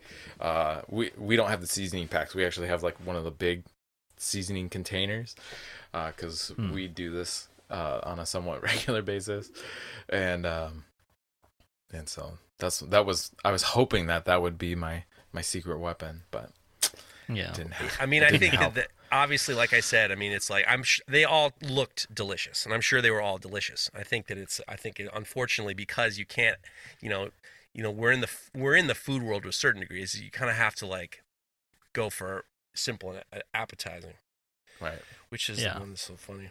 This is really funny. These are questions. I've got Here's a pressure good one. this week. Here's Knife House, Nifehouse. Not even hard to guess. Craig A, Jeff B, Mareko C. Fucking good. And I couldn't control myself. I had to sneak in and says, you couldn't be more wrong. You couldn't. Yeah. I mean, you literally could not be more wrong. Outstanding. Here's Red Dragon Forge said, A, Mareko, B, Craig, C, Jeff. I love it. Now all of a sudden I'm just like, we got a fucking bit now. Now all of a sudden it's like, everyone's trying to guess who it is, and if no one's getting it right, But they're all going to be looking at our plates and our hands yeah, and all yeah, sorts of yeah. things now, trying to guess. But yeah. we'll try and put you off the scent. So well done, Jeff. That was great Fun. meal. It was good fun. I think the three of us had fun doing Yeah. this. So a sandwich next week. That's going to be good. It's going to be a Make good it one. Nice. Yes.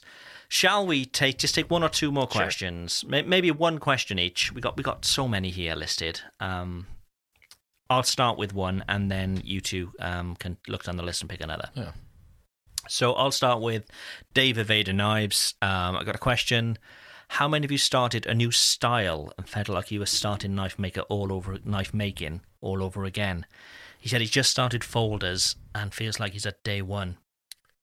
Man, yes. I'd love to be able to make a great folder, but it's another level. It's a completely different skill set. I tried making a friction folder probably about a year ago. Got halfway through and was just like, well, this isn't going to work. And went back to doing what I know. So, yeah, it's a difficult one. I think any new sort of... I mean, that's more of a different style. That's a completely different type of knife. So, yeah, good on you. Fortune favours the brave. It's something that I won't be trying again for some time, because those guys who make folders, some of them are just incredible. The precision required is a different level to like a chef knife. Yeah. And it's like this thing. It's like whenever we go skiing, I still ski where, some of my friends might snowboard, and they're like, well, why don't you snowboard? It's like, well, I know how to ski. And if I start snowboarding, I'll be back at day one, and I don't want to be that fool falling over again. Slopes. So, Snowboarding. exactly, yeah. Keep doing what you know is my thing. Snowboarding. Yeah. Snowboarding's I fun. agree. Fine, I'm sure it is. I'm a two-planker. I don't do that. I don't do snowboarding. Yeah, I agree. God gave me two legs for a reason. Oh, look at you. Look at you. So what do you think? Have you tried any new styles and felt like you were starting all over again?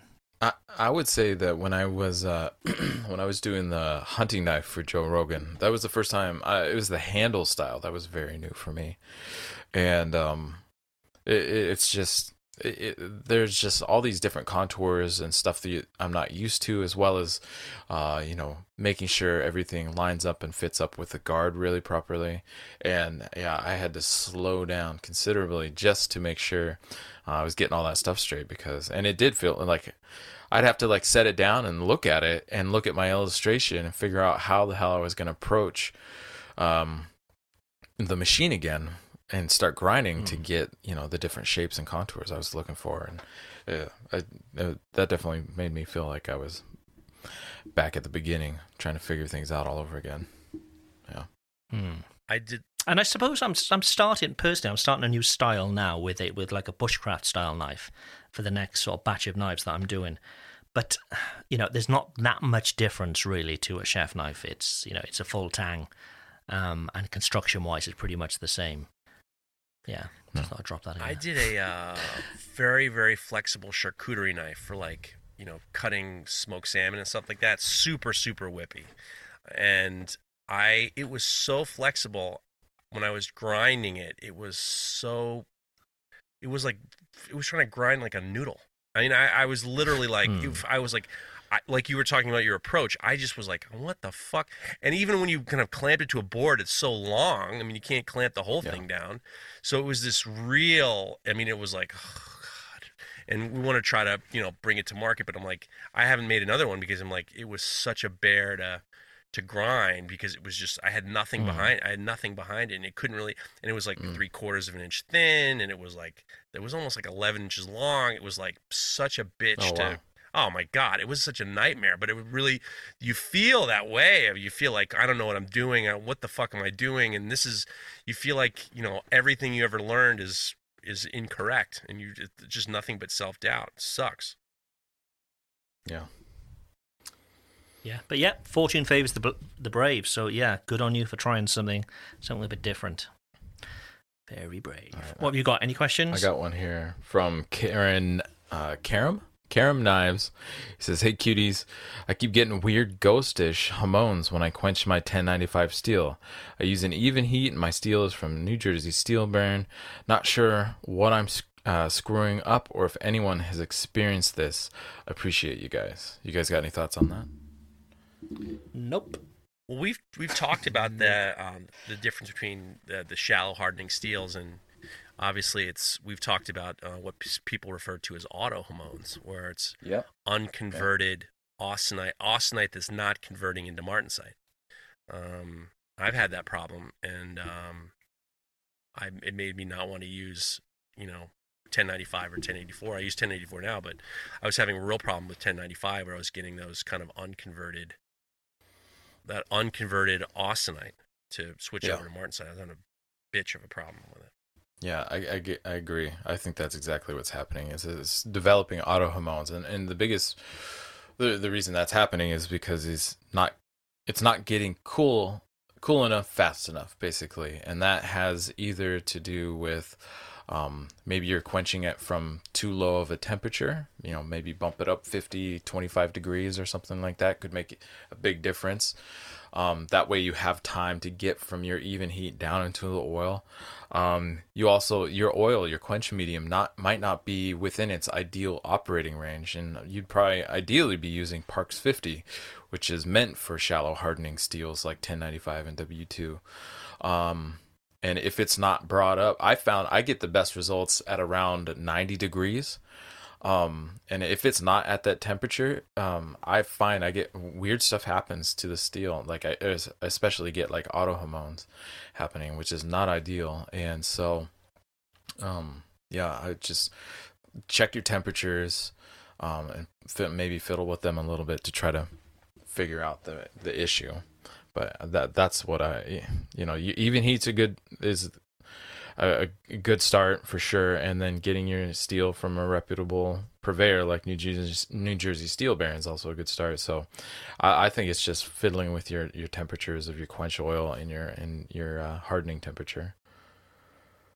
I've also had that happen when a long time ago when I was using really thick 440C, and I was quenching between plates, and I was getting unconverted austenite. Oh, those blotches. Sure. I was getting those blotches in the stainless steel, and I couldn't figure that out.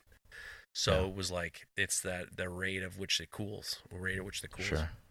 So the thickness of your steel too could be, maybe that's just not the range. News just in. Yazel Knives has just DM'd the Knife Talk podcast. So Matt Yazel just DM'd the Knife Talk podcast with his guess: A, Morocco, B, Jeff, C, Craig. Fucking man. Close. Everybody. Very close. Not close at all. 2 out of 3 ain't bad. Oh, you got 2? What do you guess? No, you're right. You didn't get any right. Yeah. 2 out of 3 ain't bad. Utter loser. What a loser. That is the best. If we can make sure they get them all. I mean, you should be able to get 2 of them right.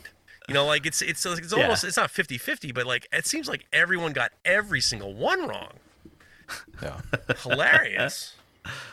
That literally just came in now. Looking forward to see who won, he says. So yeah, by now you'll know. Got to listen to the podcast. Have you got one, Jeff? Yes, I have one. Let's go with Colin Powell.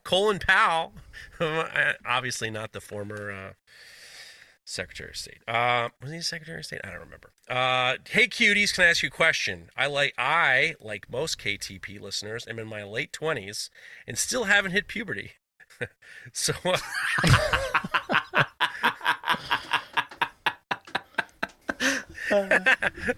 No use for the manscaper. Yeah. So he's so when I wear my respirator every day, I break out like crazy where it contacts my face. Any recommendations to prevent this pizza face that's worse than Jeff's pizza? How do you Jesus. I mean, you should probably I would suggest washing your face would be probably number 1. A lot of times I used to get pimples because I'd have dirt and oil and sweat on my face, and then I wouldn't wash my face. So maybe you should consider proper hygiene at the end of the day. That seems like it would be a pretty easy. I'm going to go a little hard on him because he was making fun of my pizza, which is fine. But it's like, maybe consider getting a bar of soap and, wash your face. I mean, if it's a problem where, I don't know, something, he's got some reaction or something, try one of what I use, which is the forced air respirators. Yeah. So it's like a complete visor over your face, and nothing touches your face at all. It's sort of held on like a hat, and you've got straps around the back of your head, but nothing actually touches the skin of your face. Right. And as a bonus, it keeps you nice and cool too. So, I mean, you can get that. They're not that expensive now. You can get them probably under $200. Really? And I thought they were and more filters than that. last a long time. No. Well, in the UK, I paid less than £200 for mine, brand new. So go hunting and see what you can find. There you go. Nice. And wash your face. And Wash the don't face, be yes. disgusting. Well, I will say that, especially if you're using like a 3M respirator, everything comes apart, and you can actually clean them up. And so you might consider cleaning up your mask. If you want to just do something that's easy everyday maintenance, you can get like these little, like, I don't know if they're not necessarily disinfecting wipes, but they're basically like, like if you go to a barbecue joint, you get the little wet nap, basically. Yeah. It's like a little wet nap cloth thing that you can just wipe your mask down with in the morning before you or whatever, before you put your mask on and start using it.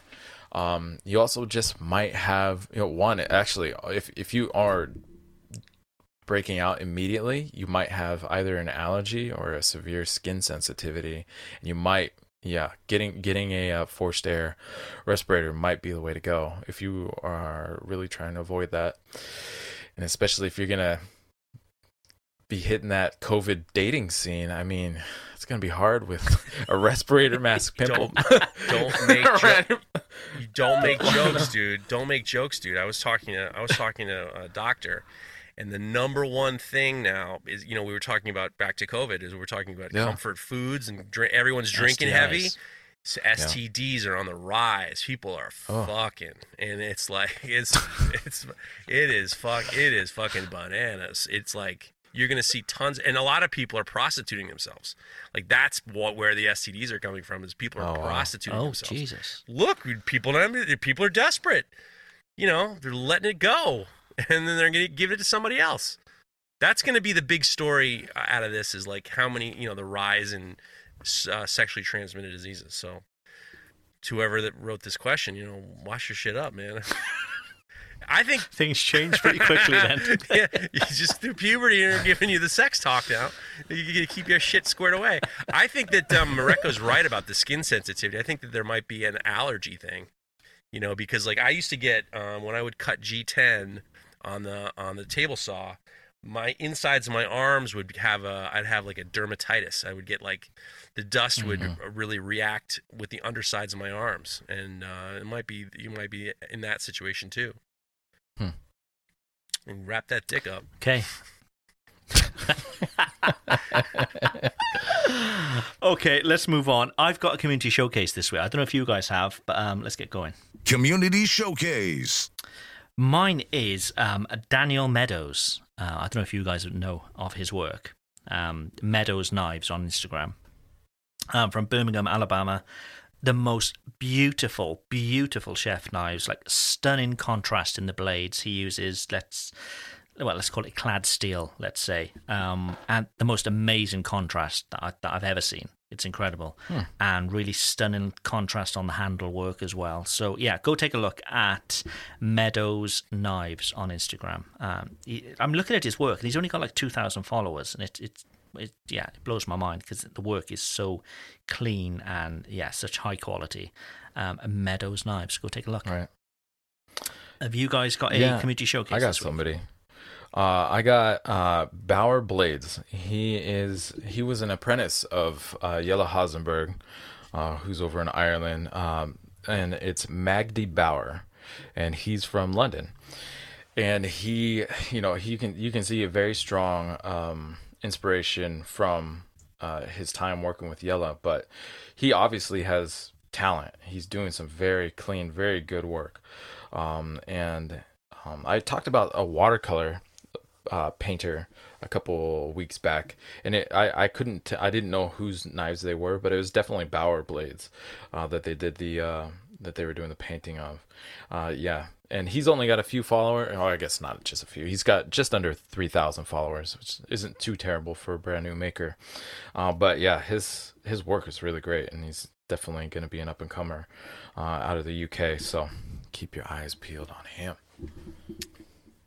I have a nice young man. I don't know if he's young or not, but Edwards_Blades, Nick Edwards. He's in New South Wales, Australia. These Australians, got to keep your eyes on them.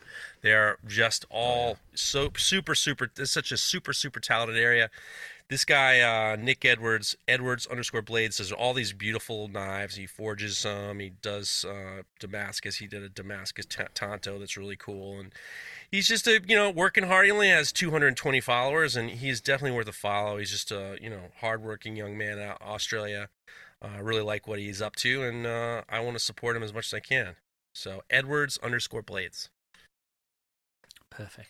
Perfect. We'll have these in the show notes as well. So on the Makery.network, if you head over to Knife Talk, you'll see all these listed in the show notes.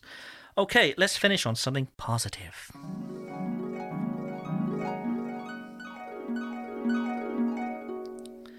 Our hopes and dreams for the week. Let's start with Mareko. What have you got? What are you hoping for this week? Oh, boy.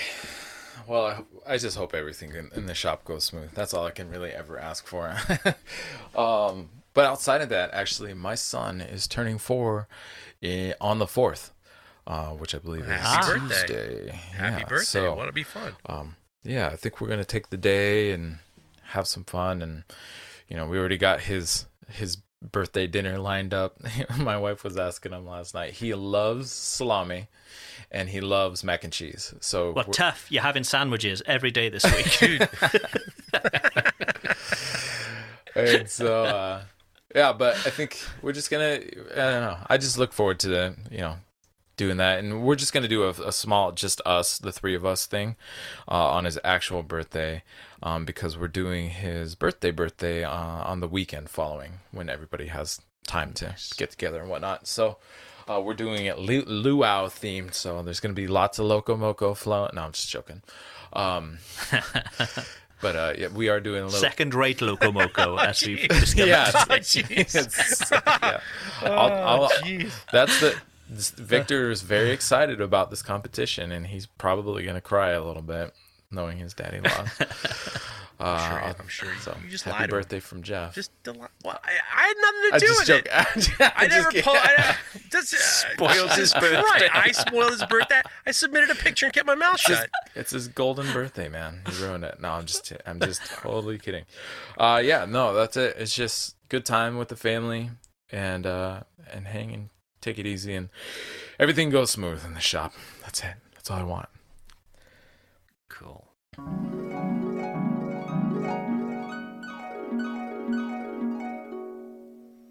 Okay. My dream and hope for the week is it's going to be a bit cooler so I can get more work done, because it is so hot. What else we got going on? I'm hoping the packaging arrives this week so I can get a bunch of knives out in the post. I'm working on a bunch of steak knives as well. I'm hoping there's no hiccups with that. And that's it, really. Just, as you say, nobody dies. That's the main one. Except for the tenants. Except for the old people in that building. Yeah. Monsieur Poirot, whatever his name is, yeah.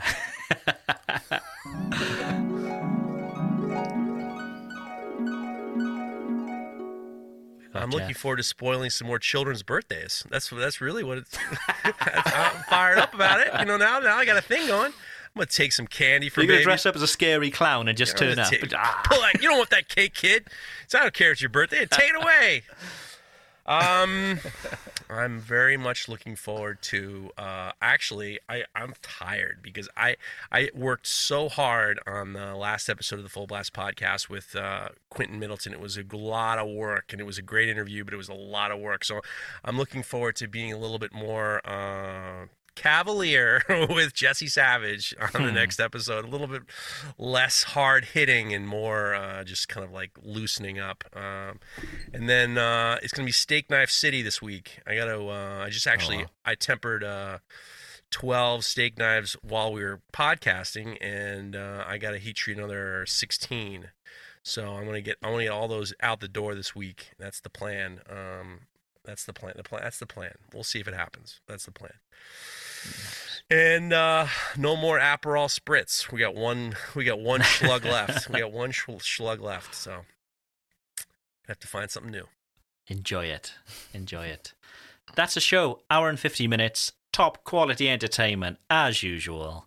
And remember, you can find more of this style of entertainment at makery.network, where there's a bunch of podcasts made for makers just like you. And that's it for the week. We've got sandwiches to make this week. So remember, KTP Cook Along is the hashtag. Send us photos of your sandwiches. Send us some inspiration. And we will reveal a winner this time next week. Have a good week. Bye for now. If you like this show, take a look at our other shows made for makers just like you at www.makery.network.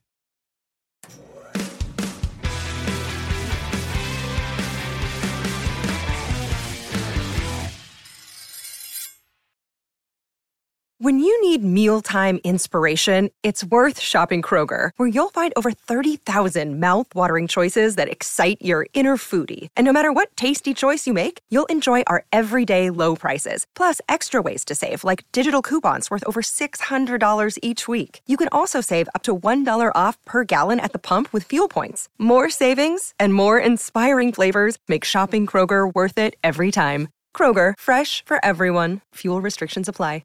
Save big on your Memorial Day barbecue, all in the Kroger app. Get 3-pound rolls of juicy 80% lean ground beef for $3.49 a pound with a digital coupon. Then get select varieties of flavorful Powerade, Body Armor Super Drink, or Arizona tea for 77 cents each, all with your card. Shop these deals at your local Kroger, less than 5 miles away. Or tap the screen now to download the Kroger app to save big today. Kroger, fresh for everyone. Prices and product availability subject to change. Restrictions apply. See site for details.